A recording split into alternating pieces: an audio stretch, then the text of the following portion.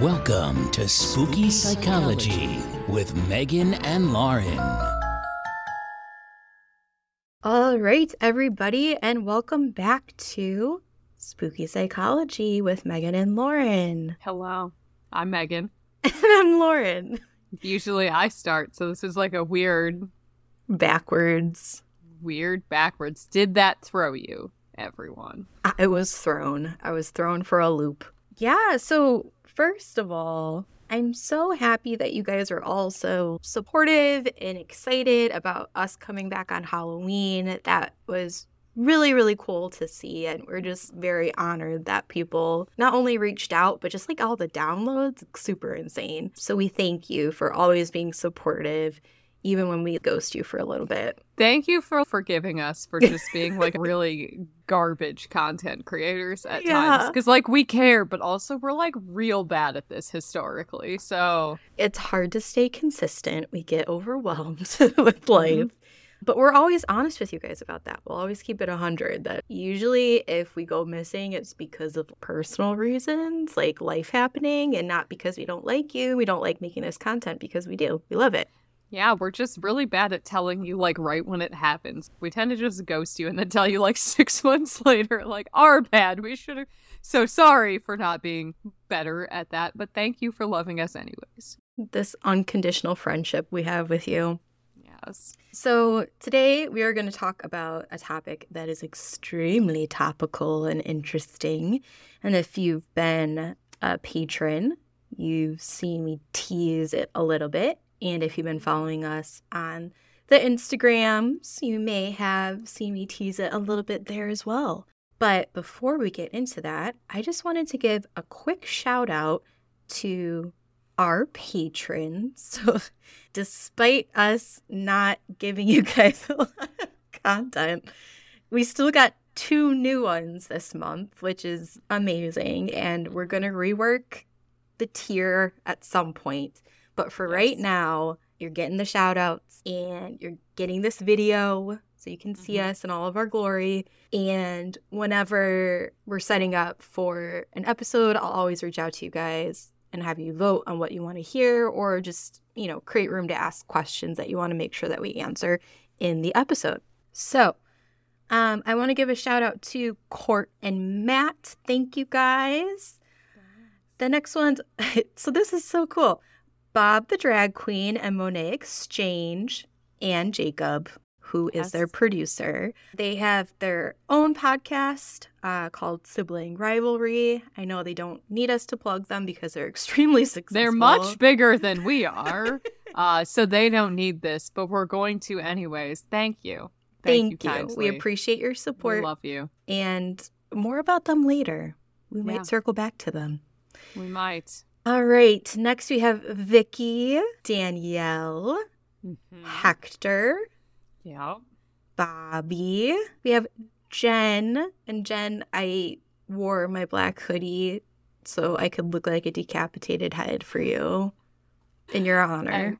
Excellent. I don't think it worked though because there is a slight hint of orange. There is some orange, but it still works, and I accordingly am wearing a giant cozy that Lauren gifted to me. So that was my topical outfit choice. Yes. For the day. Very comfy.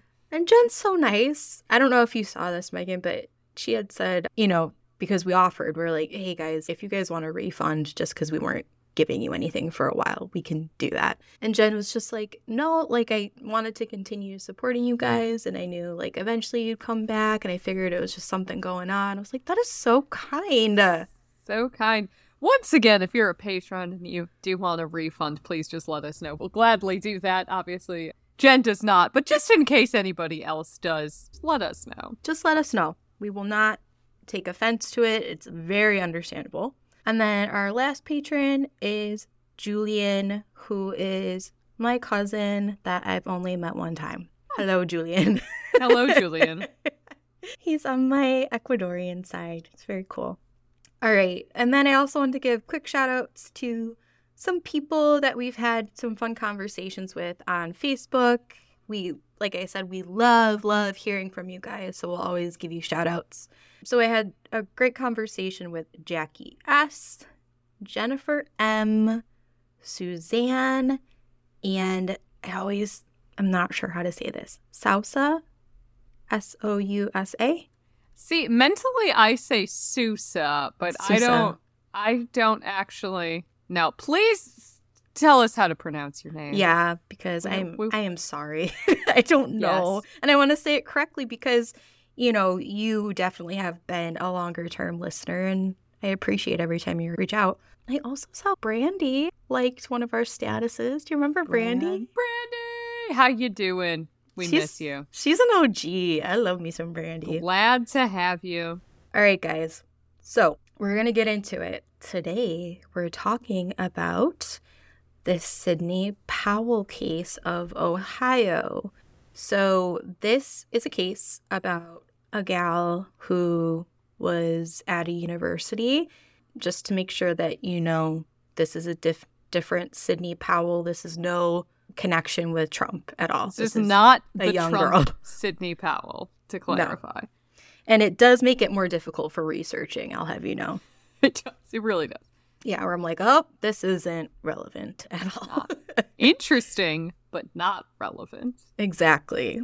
So the reason we picked this case is because, one, it's topical. We've really seen it all over the place, people talking about it. It's extremely interesting. And it happened in Ohio, which is fairly close to us. If you're a new listener, you may not know this, but we're in Illinois. Yep. So they're a neighbor of ours. Mm-hmm. And I think we both have family in Ohio. Yeah, and I actually have family right near Akron, which is where Same. this took place. So Yeah. they're in the area for sure. Yeah, I think. Can I just make one note before we get into what actually happened? Is I think I just want to clarify a bit of at least but I think our intentions in doing this aren't to just jump on the bandwagon and make this case more salacious than it needs to be. That's not at all our intention with this, but I think. With this case, there's so many people talking about it right now. It's such a big, media storm, media frenzy. I know there's been lots of TikToks about it. It's fairly big. And that's not really why we're doing this. Mm-mm. But it's such a good launching point to really discuss the concept of an insanity plea in the U.S. court system. And that's really the point that we want to hammer on because this case did involve that, and it's just a really good example of what that actually looks like in practice and the complexities on it. So just a reminder that this is a recent case. These are real people. Yep. This is a very sad thing that happened. Yep. And the family, we'll talk a little bit about the family, but I think, we want to be respectful of all people. So we're really just trying to use this case as a framework to discuss the U.S. legal system and mental health. Yeah. And especially for our listeners where you are not from the U.S., I think our legal system may surprise you. You might learn a lot about our legal system. It is pretty interesting how all the legal systems differ. But just piggybacking off what Megan said, we definitely want to lean heavy into, of course, as always, trigger warnings. We are talking about a death. We are talking about mental illness. We are talking about being in the legal system, different forms of mental illness. But also, as Megan was saying, these are real people. This is a relatively young woman, and there's a loss. There is a loss that happened there. And we were kind of talking before we started recording about, the difficulties the dad must be facing right now, because I'm sure as a parent and as a spouse, that's incredibly difficult to navigate. So we do want to enter into this with a certain level of compassion. And as Megan was saying, we want to educate, and hopefully this helps people maybe wrap their head around the case a little bit better and just kind of be able to use it as an example if they're trying to wrap their head around, concepts like the insanity plea. Right, because we're not really here to diagnose Sydney. We're going to talk about it and the arguments on both sides, but we're not here to weigh in on what mental illness we personally think she has or all of this. It's more about the complexities of how mental illness can impact a court case when something like this does happen. Right. And even the legal definition of insanity, how that's different than, because in the mental health world, we don't use that phrase. But yeah, it's interesting how the legal jargon can be different than mental health jargon. Right. And in most cases, the legal term, like, they'll colloquially call it the insanity plea, and like the media will say that. The technical legal term is usually not guilty by reason of mental disease or defect. That sounds better. Yeah. Sounds a lot better. Okay, so we're just going to first get into the logistics of this case in case you're not familiar. So I'm just going to give you guys the rundown. And if there's anything I mess up, Megan, you just let me know. Yeah. Okay, so we're talking about Sydney Powell of Ohio. In this case, there is Sydney, the young girl that we're going to be referencing a lot. And then there's her mom, Brenda, and her dad, Stephen. At the end of 2019, Sydney, who is a student of Mount Union University in Ohio, was suspended for poor grades. So she had failed 3 of her 4 classes at the time. So Sydney essentially went home for winter break and acted as if nothing had happened. Her parents did not check on her progress at school and weren't notified of her being suspended from college. They were trusting that if there's a problem, she would have expressed that to them. And usually, like, colleges won't tell your parents because you're an adult. Some cases they can with permission signed, but like, for the most part, I think that's pretty typical. Your parents wouldn't necessarily know. And I can also say, I don't know if you've ever experienced in clinical work, have absolutely had clients choose to not tell their parents they failed classes. Oh, 100%. I think that's absolutely fairly straightforward so far, right? People fail college classes, they're adults, they don't always tell their parents that happened. Yep, very, very normal. So, as I was saying, she went home for winter break, essentially. So, in January, Sydney went back to school, and she hadn't shared her news with her roommate. Her roommate's actually named Lauren, but it is not me. Ooh. Wouldn't that be a twist? What a Lauren twist. Went back to college years ago and is actually Sydney Powell's roommate. Yes, no, that's not me. Different Lauren. So, essentially, she hadn't shared this news with Lauren either. Lauren had no idea. Later in February, admin from the university found out that she had been staying in her dorm, and they wrote her a letter essentially stating that because she was suspended, that she wasn't allowed to stay in the campus dorms. Also totally reasonable. Yep. After she received this letter, she allegedly told Lauren that she was moving away for a while to figure things out, and she had the support of her parents in doing so. What actually ended up happening is, and this came out in court based on receipts and everything, during this time, she was either staying with friends or staying in hotel rooms.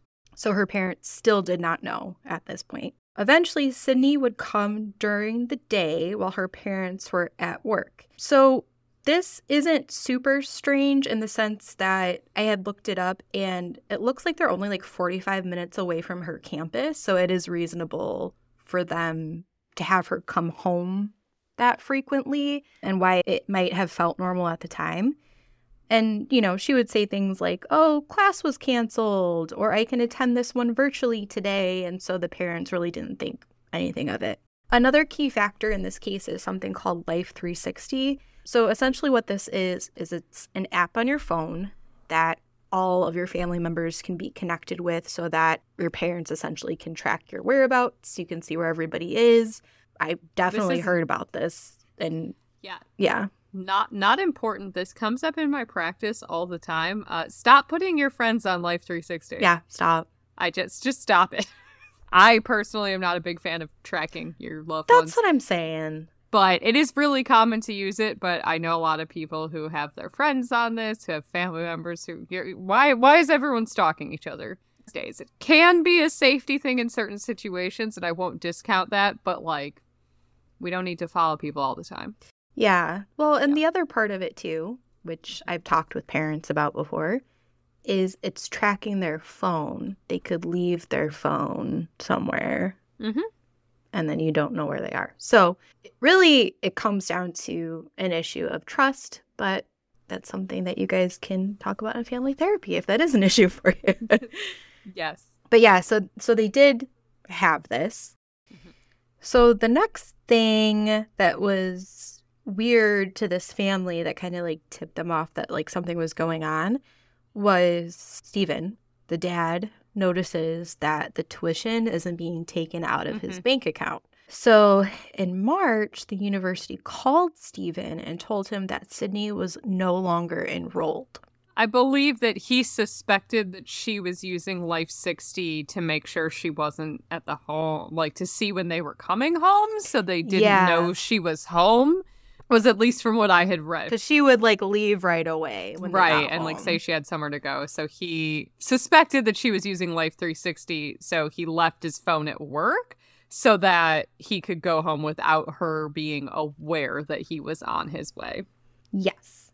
So that happened. He was able to confront her at home, and Sydney admitted to her dad that she was having trouble in school, but was still attending classes. So still didn't really confess to everything quite yet. Her father encouraged her to finish the semester and then take the summer off. He then asked his wife to come home and talk to Sydney about the situation more, because I think he needed to get back to the office at the time. Yes, and also I had also read in addition that Brenda was a child life specialist at the hospital, which meant that she worked with families with terminally ill children. So she had a lot of training in like de-escalating situations and having more like empathetic conversations in those difficult ones. So I had read that in addition, he felt like she was better suited to respond to Sydney's emotional needs about this because of her kind of, I'm assuming, personality as well as work experience. Yeah. So he thought that like she would be better equipped to continue the conversation. So he brought her in. Yeah, which totally reasonable. And I'm sure she does have really amazing skills when it comes to handling emotionally difficult conversations. So totally get why dad did that. Brenda comes home, and I think on her way home, she had called the university just because I think she just wanted to get all the details of what was going on so that she could approach it in the best way possible. And once she got home, Brenda received a call back from the university. The administrator on the phone started to talk with Brenda, and then the administrator heard a loud scream followed by a thud and an expulsion of air. The call was eventually dropped, and the administration repeatedly tried to call back to make sure Brenda was okay, because obviously those sounds are very concerning. Finally, someone picked up claiming to be Brenda, but they could tell that it was Sydney, as they had conversed with her several occasions before, just through all of the academic things she was struggling with. And I think we should clarify, this is a pretty small school. Pretty small. I believe it's a very small school. I have a family member who's actually used to be a college professor in the area at the bigger university. This was not the bigger university. So it's like a small private. Yeah, so it's where like the administration who had met with her multiple times would remember that because it's not a college with like 50,000 students. Exactly. Like they would know her.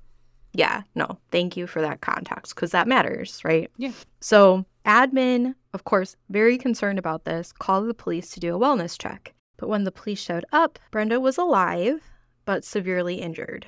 She had been hit many times with a cast iron frying pan and stabbed repeatedly with a steak knife. Police found Sydney in the fetal position at the end of the driveway, and she had been continuously scratching the ground until her fingers started bleeding. Sydney had claimed there was a break-in, but after exploring the crime scene, it was clear that she had staged a break-in. So what she had done is she had smashed a window, but she did it from the inside. So clearly, if someone's breaking in, they're not going to do it from the inside. Not generally. I mean, I guess during a break-in, a window could be broken from the inside just via other factors, but that wouldn't like indicate a break-in. That would indicate a struggle of some kind. Yeah, like some sort of someone trying to flee. I don't know. Yeah. I also just want to note, I did some fact checking, and the college has about 2,500 students, which is smaller than my high school. So definitely small enough that the administration would know who the students that, you know, were having struggles would know them well enough to recognize their voice. 100%. Yeah, that is a tiny college. That's a tiny, Okay. So naturally, when police officers came on the scene, saw this, they took Sydney. There's a bunch of body cam footage that you can look at if you want to.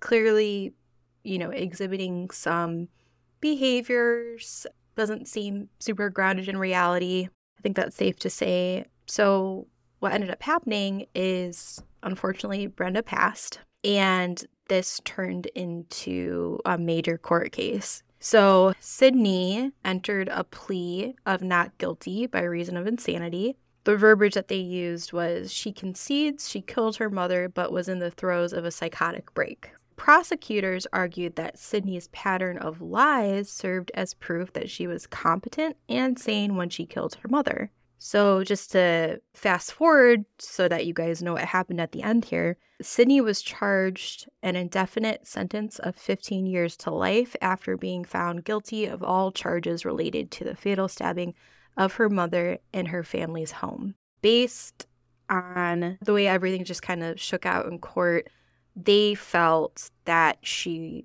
couldn't use the insanity plea, and so she got the charge based on what they found.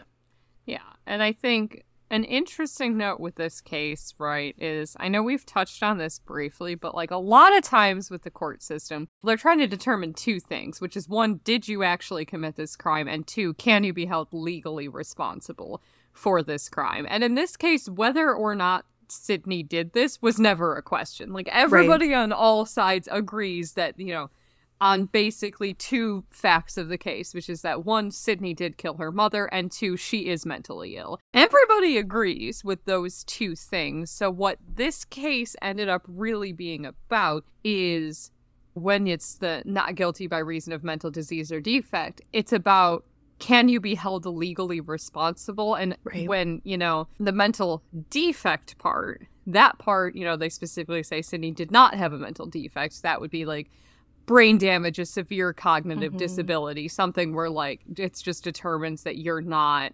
because of the way your actual brain is, capable of being held responsible for a crime. Correct. Or the mental disease. So mental illness would be the mental disease. And that's where they're getting to, is the real question was, is she mentally ill in such a way that she's not legally responsible for having committed this crime? So it was never about if she did this or not. Right. She even admits she did. She did. She concedes. She says, yes, I did this. Yes. I think the intruder story with the broken, I think that was probably panic. She was probably panicked at the time. I could assume a bunch of different things. We don't know. We weren't there. But I think that was more of like a fear-based response at the time. That's something that you'll see in honestly a whole lot of cases. And I mean, that can come up in a lot. Is there's a difference. Like there's some crimes where you can pinpoint that somebody has a carefully orchestrated fake break-in, right? Where like you can tell there was a lot of thought put behind it, and that was their original intention. And there's plenty of other cases where something happens and you could tell afterwards they attempted to make it look like something else. They have different theories on it, the defense and the prosecution's experts, which we'll go into in a little bit. Absolutely. So prosecution was basically stating, based on how she was behaving surrounding the whole situation with her grades, it seems like she kind of had this elaborate plan to keep it under wraps. And they were kind of using that to say, she was mentally aware of her actions at the time that this happened. So one thing that I definitely want to point out as we're discussing this is Megan and I are able to bring a couple lived experience pieces to talking about this, right? So with Megan, you have been an expert witness in the court system, right? I have not. I have never been qualified as an expert, and I have no interest in being qualified as an expert, quite frankly. Same. Which, do you want me to get into a little bit about the expert witness stuff? Yeah. Now? No, okay. Please. Cool. So basically, I've mentioned this on the podcast before. I do have a background in forensic social work, but my background in forensic social work was doing victim interviews of child victims of violent crimes, usually sexual assault, but I did interview about a variety of other cases as well. And so I have testified in court before, never in a trial, because this is just a fun fact about the American legal system. Almost nothing actually goes to trials. So, like, I did 200 interviews, at least. None of them actually went to trial. So, most cases either don't, or tons of plea deals happen. And so I've never done a trial, but I've done a lot of pretrial motions. And so because of the nature of my job, I was never qualified as an expert. What I was testifying on is the actual interview I conducted. And that's really my comfort level with testifying in the legal system, because in that case, the interviews that I conducted were videotaped. So the only thing that I had to testify to was like, we're going to watch this videotape and I have to testify like what my training was and literally what happened in the videotape. So I wasn't qualified to like give an opinion.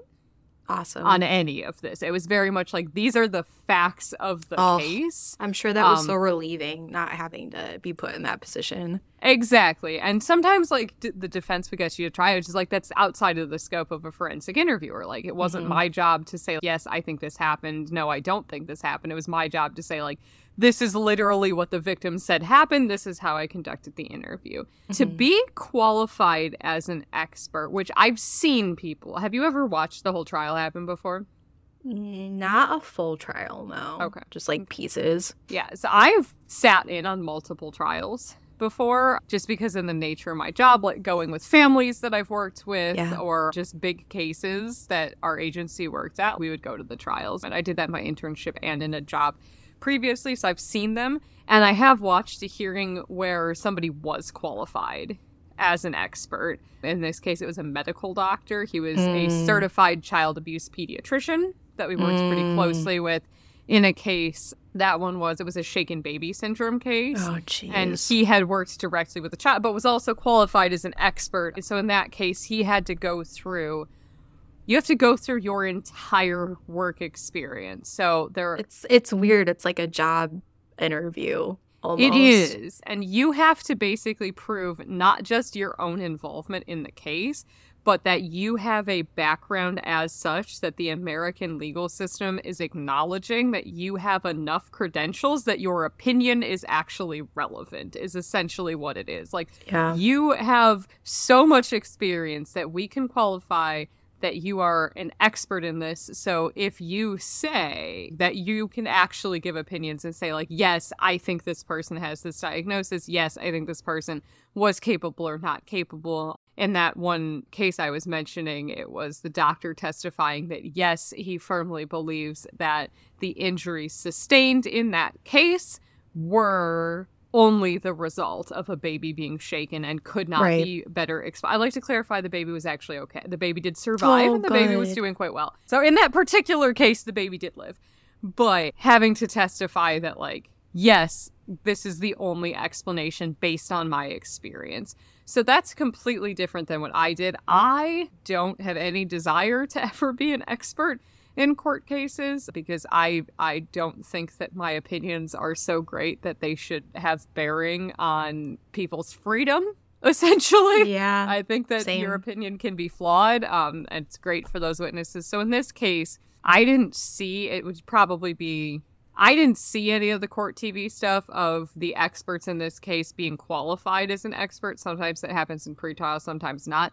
But there's a whole essential hearing or status that you go through where in order to be qualified as an expert, you have to explain your credentials and answer tons of questions from the judge. And then the judge decides, yes, you're an expert, or no, you're not an expert in this. So that's like a whole nother thing. That's what's interesting is, like, I'm having like flashbacks because once I was brought into a court situation for clients of mine and they wanted to present me as the expert witness. And it was, at the time, I wasn't fully licensed. One, I was still getting supervision. And then two, no one had, I guess, like, prepared me for, like, what was going to happen. So, you know, like, I reflected on all of my notes to prepare to give, you know, whatever testimony I could. But it ended up coming down to getting, like, grilled about my resume and if I remembered, like, certain dates in terms of like, oh, did you finish your thesis on this date? And just like all of this stuff. And it's like, well, like you're under oath. So you have to be like, I believe so, like don't like arrest me if I don't remember it like perfectly. So that was just like very anxiety provoking. And at the end of the grilling session, they came to the conclusion like, yes, she's not an expert witness. She may have worked with these people, but she can't serve as an expert witness. Right. So it was just like very intense. A lot of times you can testify to the facts of the case, but you can't testify as an expert. And like, if you're not an expert, you don't get to give opinions. You're very much, you can be like, you might review your notes and be like, yes, I met with this person on this date. Yes, they made this report. Yes, I made this report to DCFS on this date. But your opinions aren't relevant. So if they're like, do you think that this happened? You can just use the canned legal response of, it is outside the scope of my practice to determine the truth or falsehood of any allegations. I've had a lot of, that's how you do it. Even I've had similar with interviewing training. I think there's just a defense attorney that felt that I looked too young to be, that's really all I can go off of. I looked particularly young to do this because he kept asking if I had enough training to do forensic interviews, which, fun fact, the only required training is 40 hours. So, like, I was well and above that. But I had to go through the exact start and end date of every single job that I had had since grad school.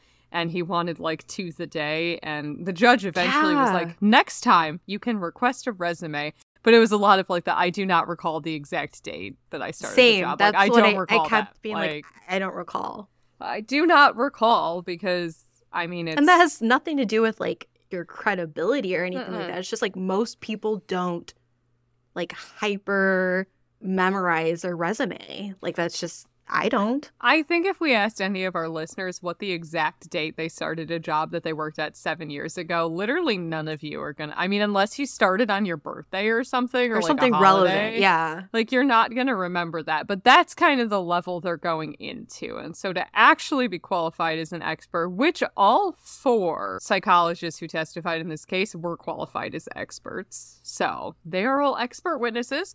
And even then... I think still that grilled.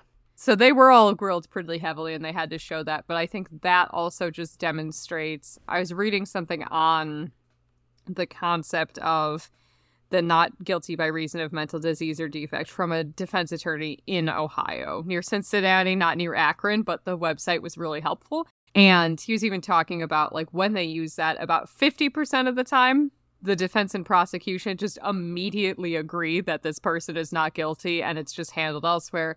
A bunch of the cases plea, and then the least likely outcome is a battle of the experts court case, and that's what this court case was. It's very rare. Yeah, it's exceedingly rare for it to go this way, but they were all qualified as experts and came to different conclusions. Even the defense ones all came to like different conclusions slightly. Yeah. And the different diagnoses. And that's where this gets really tricky is like, who do you believe is the most expert? Like, they're all qualified as experts. Their opinions are all relevant per the judge, but different experts come up with different opinions. And like you're saying, it sounds like with these experts, they were able to look at things at different periods of time. I feel like that plays a role. We're not even addressing this right now, but just like if they're doing testing and, like these different like batteries, how does trauma play a factor?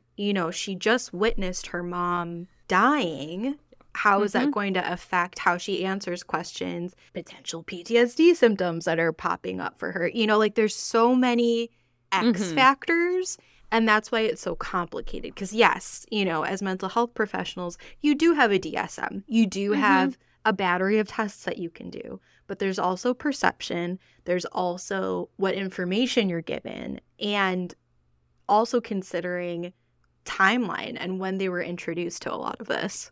Yes, yeah. And I don't have the exact timeline of anything. Same. But as you'll see when we go more into it, Sydney did undergo a lot of psychological interviews and a lot of psychological testing. However, some of that testing was done years after the murder occurred. And that's gonna skew results. How could it not? Completely. And I think the tricky thing with all of this, and I mean, we'll get more into this later, I'm sure, but just essentially, this is my own terminology, is that the use of expert witnesses in a case like this is basically giving an archaeological approach to a mental health diagnosis, where you're looking at evidence backwards. It's like a dig. You're digging into this person's life from a previous time point to try to determine what their diagnosis would be at that time and how it would have impacted them at that time. And it's not that you can't come up with an accurate diagnosis that way, but as you'll see with a lot of the testimony here, I think the tricky thing, and I'm not trying to say that I don't think that these experts are qualified. I'm sure they are qualified. I haven't read their whole credentials, but I'm sure they're very qualified. But what it comes down to is, as you'll see with the variety of diagnoses, there is some opinion here. And regardless, there's no way to conclusively prove, regardless of the diagnosis, the mental state that a person is in at the exact second that something happens. And that's what they're trying to get to in this case, and that's why it's complicated. It's very difficult to go back and prove. Exactly. You know, how on earth do you reflect that, or can you prove that? It's very complicated. So because I'm sure a lot of you are wondering, you know, what exactly is the insanity plea? Yes. And why is it so hard to prove? You know, Megan kind of gave some insight based on her experience, like working in the legal system. But let's do definitions and just kind of expand on that. So the legal definition of insanity, and again, insanity is not a term that we use in the mental health world, can vary somewhat depending on the jurisdiction, but has commonly been used in the United States, and it was known as the Naughton Rule. I don't know if that's how you say it. Is that right? I think so, yeah. Okay. It's weird. If you see it written out, you'll be like, oh, I don't know how to say that either. So this rule originated from the 19th century English case and has been influential in shaping the insanity defense in many common law jurisdictions. According to this rule, a person is considered legally insane if at the time of committing the crime they were so mentally disordered that they did not understand the nature or quality of their actions, or they did not know what they were doing was wrong. So in other words, to be found legally insane under this rule, the individual must have a severe mental disorder that significantly impairs their ability to comprehend the nature of their actions or to recognize that their actions are morally or legally wrong. It's also important to note that different jurisdictions may use variations of the insanity defense, and legal standards can change. The definition and the criteria for the insanity plea can be complex and may involve assessment of mental health professionals during legal proceedings, which is why there was a bunch of psychologists involved. Yes. So why exactly is it hard to prove? Well, several reasons. So the first one is the stringent legal standards. Many jurisdictions have strict legal standards for insanity, often requiring that the defendant did not understand the nature or quality of their actions or did not know what they were doing was wrong. Proving such a state of mind beyond a reasonable doubt can be challenging in and of itself. Mental states are subjective and can be challenging to measure objectively, like we were saying. It is often difficult to conclusively establish an individual's mental state at the precise moment a crime was committed. Right. Sometimes, like in the case of what I was saying, more of the like what the legal system would dub the mental defect, there are some people that have something going on with their brain that like they can pretty much never be held responsible. So those ones are easier to prove, right? Like if you have a permanent brain injury that and it's been documented for years, then a lot of times that one, they'd say this is the plea and it would just get taken care of pretty quickly. Because again, that if it's a constant state is easy to prove.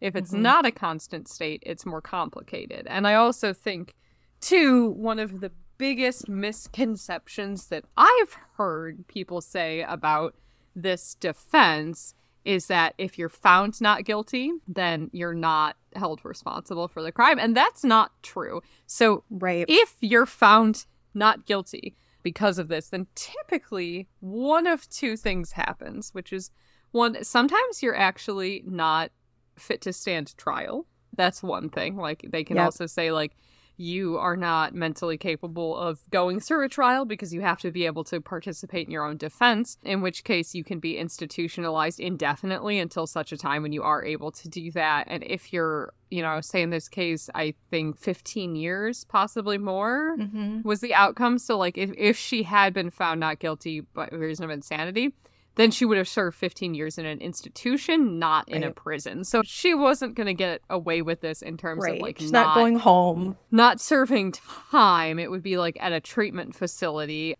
In some cases for the amount of the sentencing. In some cases permanently, just depending on the jurisdiction and the individual facts of the case. So it's not like this defense means, like, you get to just go live your life. You might spend the rest of your life in an institution. And it is, like, an actual institution. It's not like a nice mental health facility. Not that, I don't know, I've never been in one before, but it's... I mean, the only one that I know of, like, I think a lot of people know of in this area is Elgin.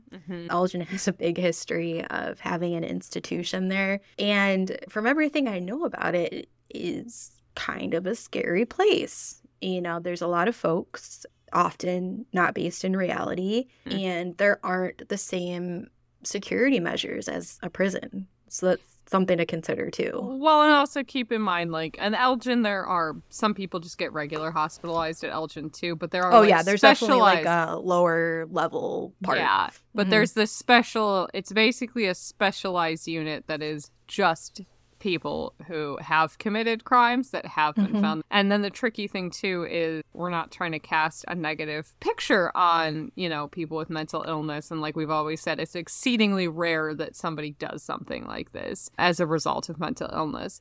But when you're coming down to a grouping of people who have committed a violent crime due to their mental illness that need to be treated for it, there are additional safety concerns in those facilities. And it's not the safest place for anyone, staff or resident in that case. Like, it's just, there's a lot happening there.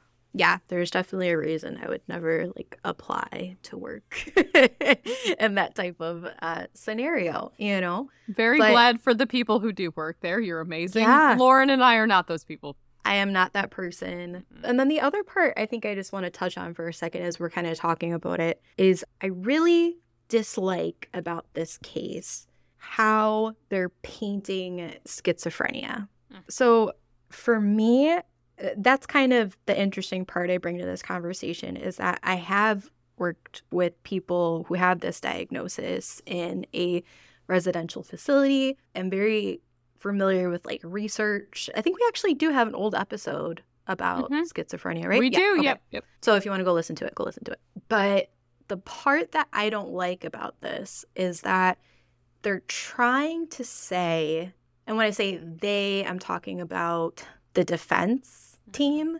They're trying to say that Sydney kind of had like a cluster of concerning symptoms and then killed her mom, and that's better explained by a diagnosis of schizophrenia. The problem I have with that is that most people with schizophrenia that I've ever heard of, come across, and research, you name it, there is a slow burn of concerning symptoms. Very rarely does it go from I'm failing grades to I'm killing somebody. Right. And so for that community, there's already so much stigma and misunderstanding of what it actually means to have that diagnosis. And I feel like this is further perpetuating that narrative of if you are schizophrenic, that means you are a violent person and can just go off at any moment. And I don't think that's fair. And, as I believe we talked about in the episode on schizophrenia and schizoaffective disorder, people with those disorders are much more likely to hurt themselves than to hurt other people. It's not that it is impossible for someone with schizophrenia to commit a murder, as in any person with any mental illness or no mental illness can commit murder. It does happen, but not as likely as I think these cases can make it feel like. And again, it's not impossible for it to go rapidly from like, destabilizing from failing in class all the way to committing murder. It absolutely can happen. And we're not even really trying to weigh in on if that's what happened here or not. But it can happen, but that's not the regular occurrence in Right. cases of in psychotic episodes, right? That's not what typically happens. That doesn't mean Right. it couldn't have happened here. But that's Which is not the kind of the like regular fact check expected. and not letting media representation convince you that having this type of diagnosis means X, Y, and Z, because it Yes, doesn't it doesn't. oftentimes. And the other part is too, you hear the diagnosis schizophrenia and people automatically have these assumptions of what that looks like. But the reality of it is there are tons of other disorders that aren't as well known that are violent. You know, there is that difficulty with emotion regulation and they are more likely to hurt other people, but you don't really hear about that in media. So I just wanted to like pause on that for a second because that's like my bone to pick, like with how this has kind of gotten sensationalized, where it's just like, guys, can we not Right, can we and not do that? Also, I would like to point out that the media representation of this case largely fixates on schizophrenia as a diagnosis. There are, from what I counted, 5 different discussed diagnoses at play here. It's I all might over have the missed place. a few, and we'll break down exactly what those 5 that, as far as I know, there were 5 that were discussed in testimony. There might be more,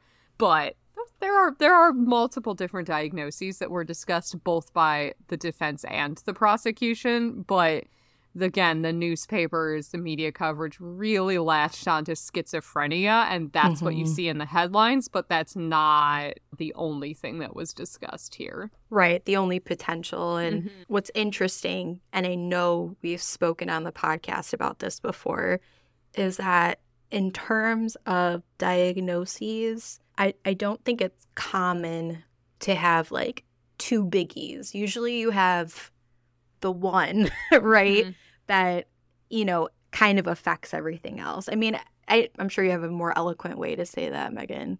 I mean, I like biggies. I think Biggies. I like biggies. I think that's the colloquial term. Really, what we look at is that people tend to have a primary diagnosis, and there That's may what be I meant. secondary or the biggie. There may be biggie. secondary diagnoses, but like the smallie, I guess is what we would call the second one, right? And you The might smallie, have a yeah. variety, but what it comes down to is, you know, for example, one that I see all the time, and I'm sure you saw this in your practice as well, as like primary diagnosis is post-traumatic stress disorder, right? Person clearly has PTSD.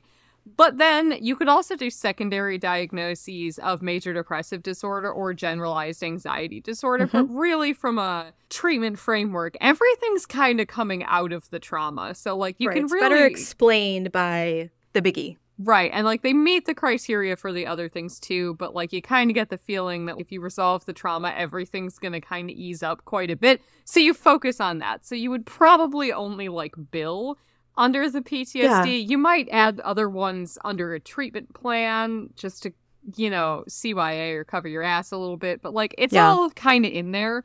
So you tend to have like one thing that explains almost everything. It's the primary diagnosis is the one that explains things the most. But there might be other diagnoses too. And this is the same for like regular medical billing as well, right? Like you go to the doctor and you might have, I mean, I'll even just give an example from my son was recently sick, right? And he had an ear infection and a cold, right? I would kind of see on his paperwork, the ear infection was like the big thing that they talked about because that's the one that actually required medication. But then there's also like a sub like also has a little bit of a cold, and this is the self-care for a cold. Because in that case, the ear infection is the more relevant diagnosis. It doesn't mean the cold's not there. It's just, it's a cold. It's kind of whatever, right? So you see that with all medical things, but that's also true in mental health.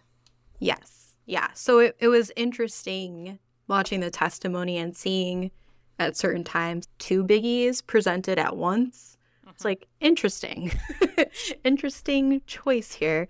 But, you know, that's not to say that they're like unqualified or anything, because again, like these people have been in this profession for a very long time. As a mental health professional, I think it just kind of struck me as odd, where I was just like, okay. I think there's also just inherently a difference in how you conduct a diagnosis for the purpose of treatment and how you would conduct a diagnosis for this. This is just, it's a different set of diagnostic skills because I guess if you're trying to prove something for the legal system, you're probably trying to go with everything versus I don't see that a treatment therapist would necessarily do the diagnosis this way. Yeah. Because I think I know exactly which two you're talking about, that the one defense expert said. I'm like, I don't know anyone who would ever diagnose both of those in the course of treatment.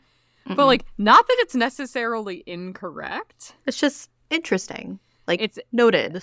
Like, it's an interesting way to approach this. And I think it's also, for me, interesting because I don't know how on earth you could differentiate which symptom you felt like was explained by which diagnosis. Like, it almost makes it more confusing.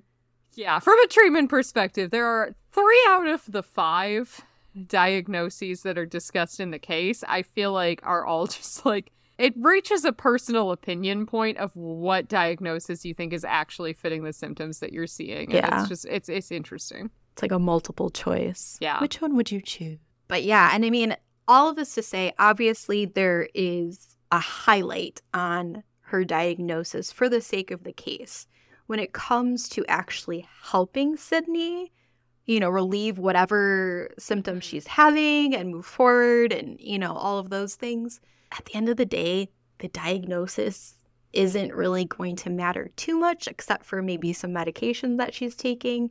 The person that she ultimately ends up working with is going to work with her on the symptoms that she's having, and there won't be that extreme magnified zoom in of like what her diagnosis is. Like, That's just not going to happen. And again, like from a treatment perspective, we also tend to just focus more on like what cluster of illness do you have? It's like, this is trauma-y, or this is whatever. Yeah. Right. Like, because there's plenty of this one comes up a lot where, like, I'm sure you saw this too, right?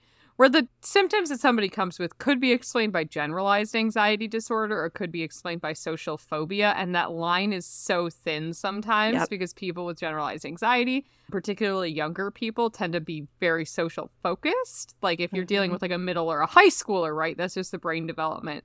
So you could like argue for days on if you felt like generalized anxiety or social phobia was the more relevant diagnosis. But either way, you're treating anxiety as it pertains to social interactions. It really isn't that relevant specifically in that case, because also they're going to be given medication to treat the anxiety if they're given medication. Just like in this case, they're going to give you antipsychotic medication regardless of which of these diagnoses that they feel like is the best. So again, it's like in treatment, it's not quite as vital to parse it out this much most of the time. In some cases, it absolutely is for the purposes of medication, but that's not always the case. Yes. Okay, so let me just go through some other reasons why insanity plea may be hard to prove outside of everything that we've mentioned. Yeah.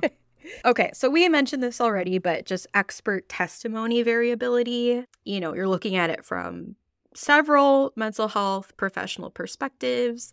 And like we said before, it could be a timeline thing. It could be a perception thing. There's lots of X factors that come to play with that expert testimony. Another one that we didn't really talk about too much was the public perception and skepticism. So there's often skepticism among the public and the legal system about the legitimacy of mental health claims.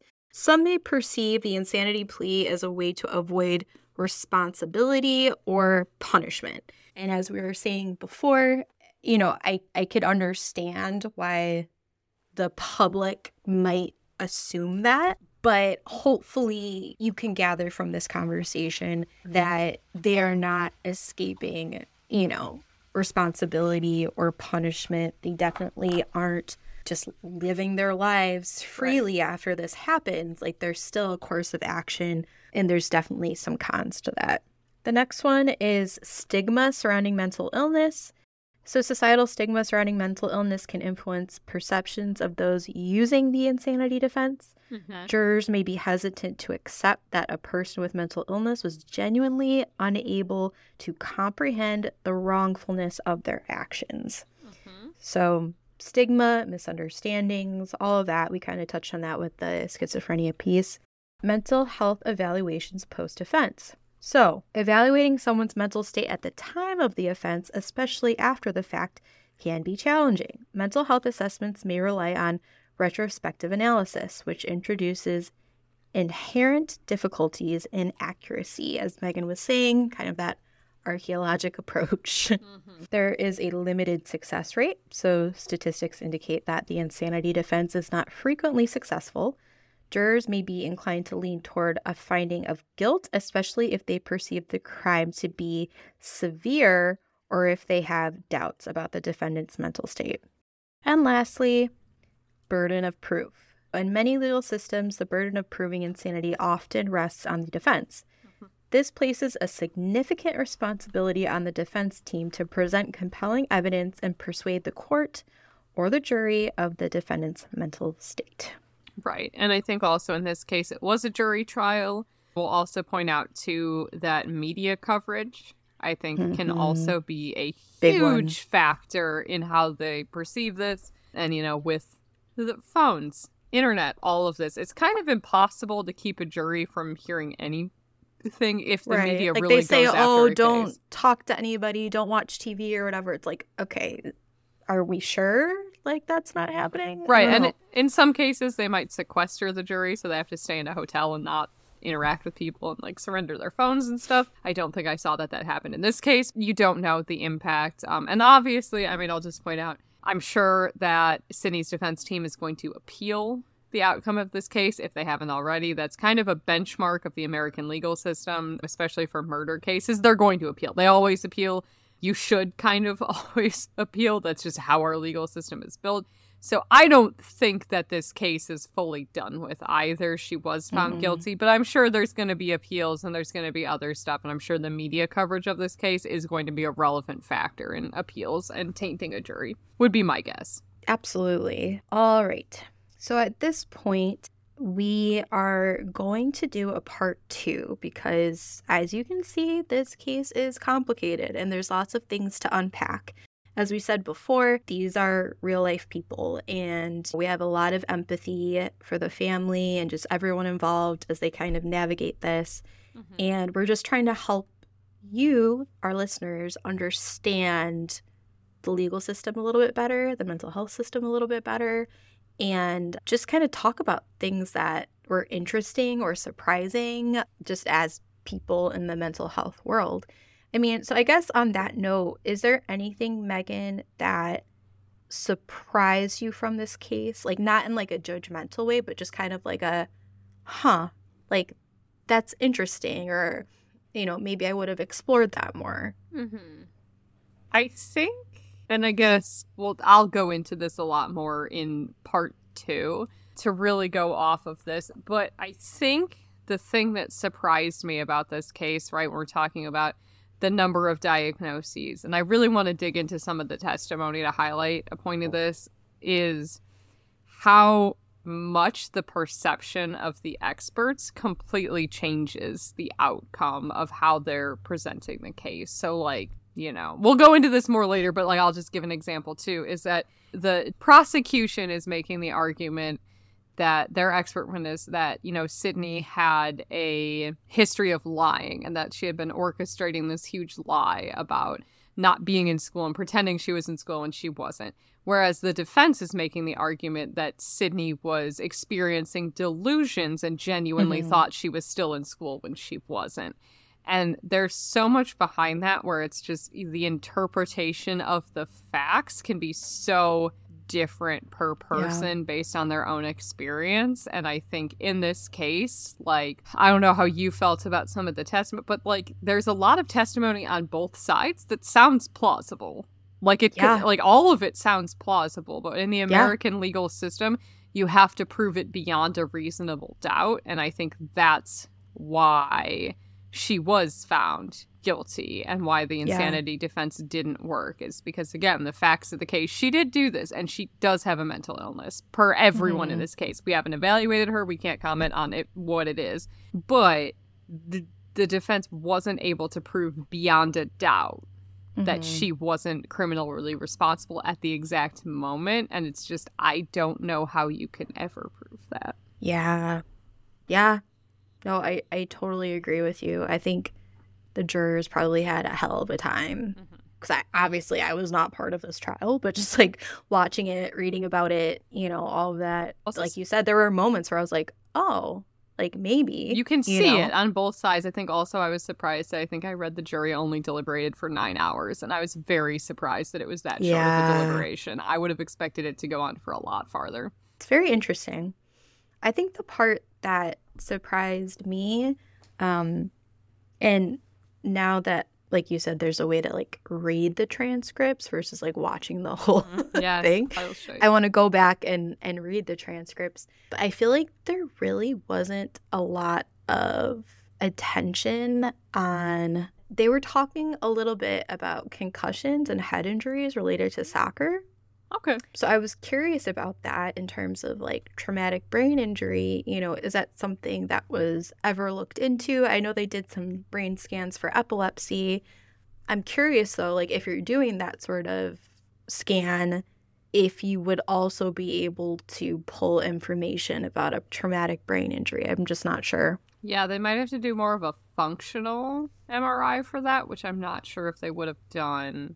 Yeah, I think also now I'm just reflecting on some of the testimony that I read too, and maybe this is just like the difference of presenting for a jury versus like actual therapists. But even too, the amount of times that like I heard the experts mention exactly what measures they administered, but not clarify the results of the measure, where it's like, I administered all of this and this is my conclusion. It's like, but what did that specific measure say?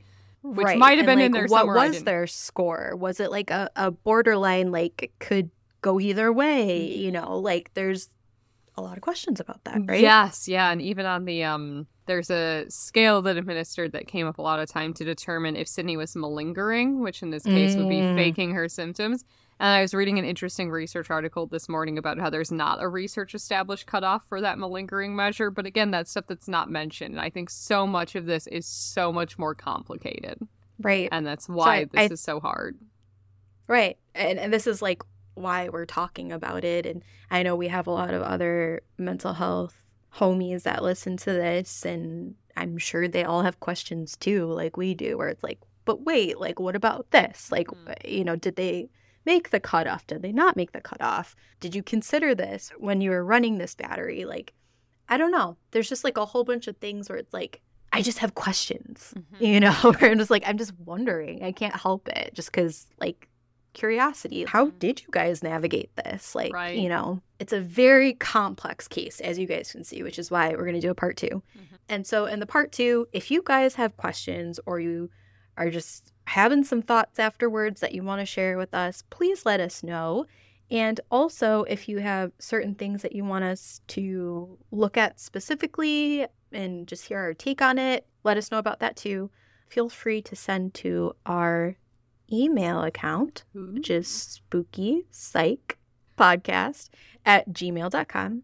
That's where you can send us your questions, thoughts, concerns. Once again, just a heartfelt thank you to our incredible listeners and patrons. If you haven't already, consider becoming a patron to unlock some fantastic perks, including access to our video recordings. You get to see us live and in action. The power to vote and provide input for upcoming episodes, and exclusive behind-the-scenes photos. We're going to try to add some of those too. Cool. A more structured Patreon tier is in the works. We will let you know once we have established that. Yep. And also, if you are enjoying the podcast, we want to hear from you. Your feedback means the world to us. So if you're enjoying the podcast, please take a moment to leave us a review. We genuinely value your thoughts and opinions. And connect with us on social media. So follow us on Instagram under Spooky Psych Podcast for updates. And check out our TikTok posts under Dark Wave Lab, which is my audio production company. We love hearing from you guys on any of these platforms, so don't hesitate to reach out and join in on our conversations. Yeah. So for today, should we end on some good shit? We should end on some good shit. Why don't you go first? I gotta think about it. Okay. My good shit is a cute story about my son. So he's starting to understand Christmas more. Like, I don't think he fully gets it, but he's like understanding certain themes. So, you know, he is big into Miss Rachel. So, you know, there's like a Miss Rachel. Aren't we all? Aren't we all? So there's like a Christmas episode. And so we've been playing that a lot for him so he can watch and kind of pick up on some of that stuff. So they were talking about stockings. Mm-hmm. And so we had been noticing that he kept like taking our oven mitts. And we're just like, oh, like maybe he's pretending to play kitchen, like whatever. But I noticed he was like sticking his toy cars in the oven mitts. And I was just like, oh, wait, you think they're stockings? That's Aww. So cute. That's adorable. I know. So it's just like a lot of like little precious moments like that where I'm just like, you're just such a pure soul. I love you. Yes. That is wonderful. You do have an excellent child. He's a good one. I'm a big We're going to fan. keep him. Big fan. I'll go cute child story for my good shit as well. So my son just turned 7 months like a couple days ago. Mm-hmm. And we kiss his face a lot because he's a very cute little baby. Of course. And the other day I asked him if I could give him a smoochie. And he literally just opened his mouth as wide as he could and just planted it on the side of my face and like stayed there. So I think he's like starting to learn. Like, he's starting to understand language more, which is really cool because there's studies that babies understand language way before they can speak. And, like, he understands some signs. He's attempted to, like, communicate with me a little bit more with sign, not very well, but, like, you can tell he's attempting. But it was just very cute. And he did it to my husband as well, where you, like, say something and he just, like, open mouth just smears his tiny little open mouth all over your face. And I'm like, you're trying to kiss us back, and that is the cutest thing I have ever seen in my entire life. It's very precious. That's so sweet. Yeah, your mind would be blown. Benny does a lot of sign, and I haven't taught it to him because, you know, I'm not familiar. This is purely through Miss Rachel, but I have learned through Miss Rachel as well. So a lot of him attempting to do some of his first sentences, like he uses a lot of sign, or like he'll sing songs. Mm-hmm. So he'll be like, you know, the more we get together,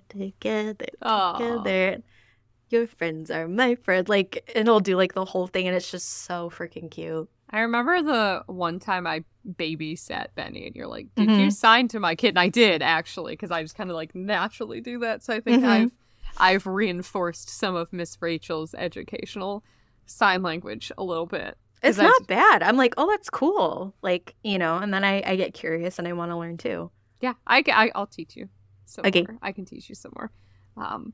So yeah, I mean, obviously, I think our good shit is going to be a lot more parenting related. Yeah, just because we're in the thick of it with young kids right now, both of us, and I think not like it's the only thing going on in your life, but just like for me especially, it's usually the cutest thing going on in my life. It is. I think for me especially too, like I really only work about like 10-12 hours a week right now, so I'm very much like I'm primarily at home, which is my choice, and I love it, and I'm very happy with it. But it is kind of funny when some of my friends are like, so what's going on with you? And I'm just like, really baby stuff, because I'm so in the thick of it, and it's not like I'm just like, I don't have much going on outside of like caretaking right now, which is okay. That's the part of life that I'm in, but it does get funny at times when I'm just like, I can tell you like 50 million adorable baby stories. My other good shit is just that it's beauty calendar advent unboxing season on YouTube, and I live for this shit. This is like my YouTube thing.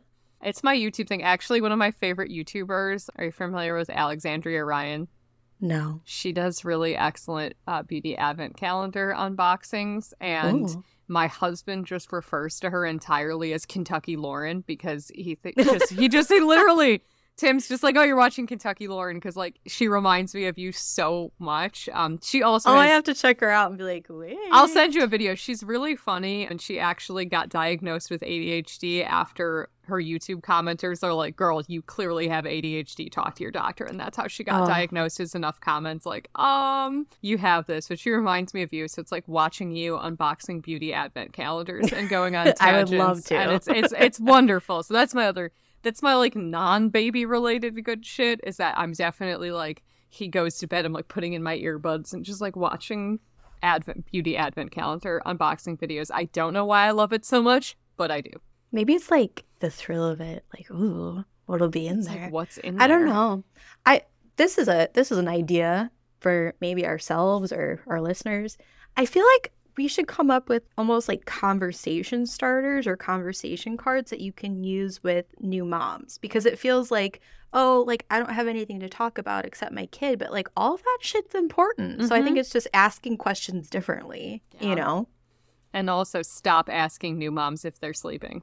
Just don't. Because no one is. Everyone's tired. Everyone has had way too much coffee and is a little anxious. Yes. So stop asking Stop asking if the baby sleeps through the night. I hate that question. I get that all the time. And I've gotten that question since my son was like 2 months old. And I'm like, no, he is not. Anyway, Parenting mom tangents. All right. Well, thank you guys for listening in. We appreciate you always. And thanks for getting spooky. Thanks. Bye.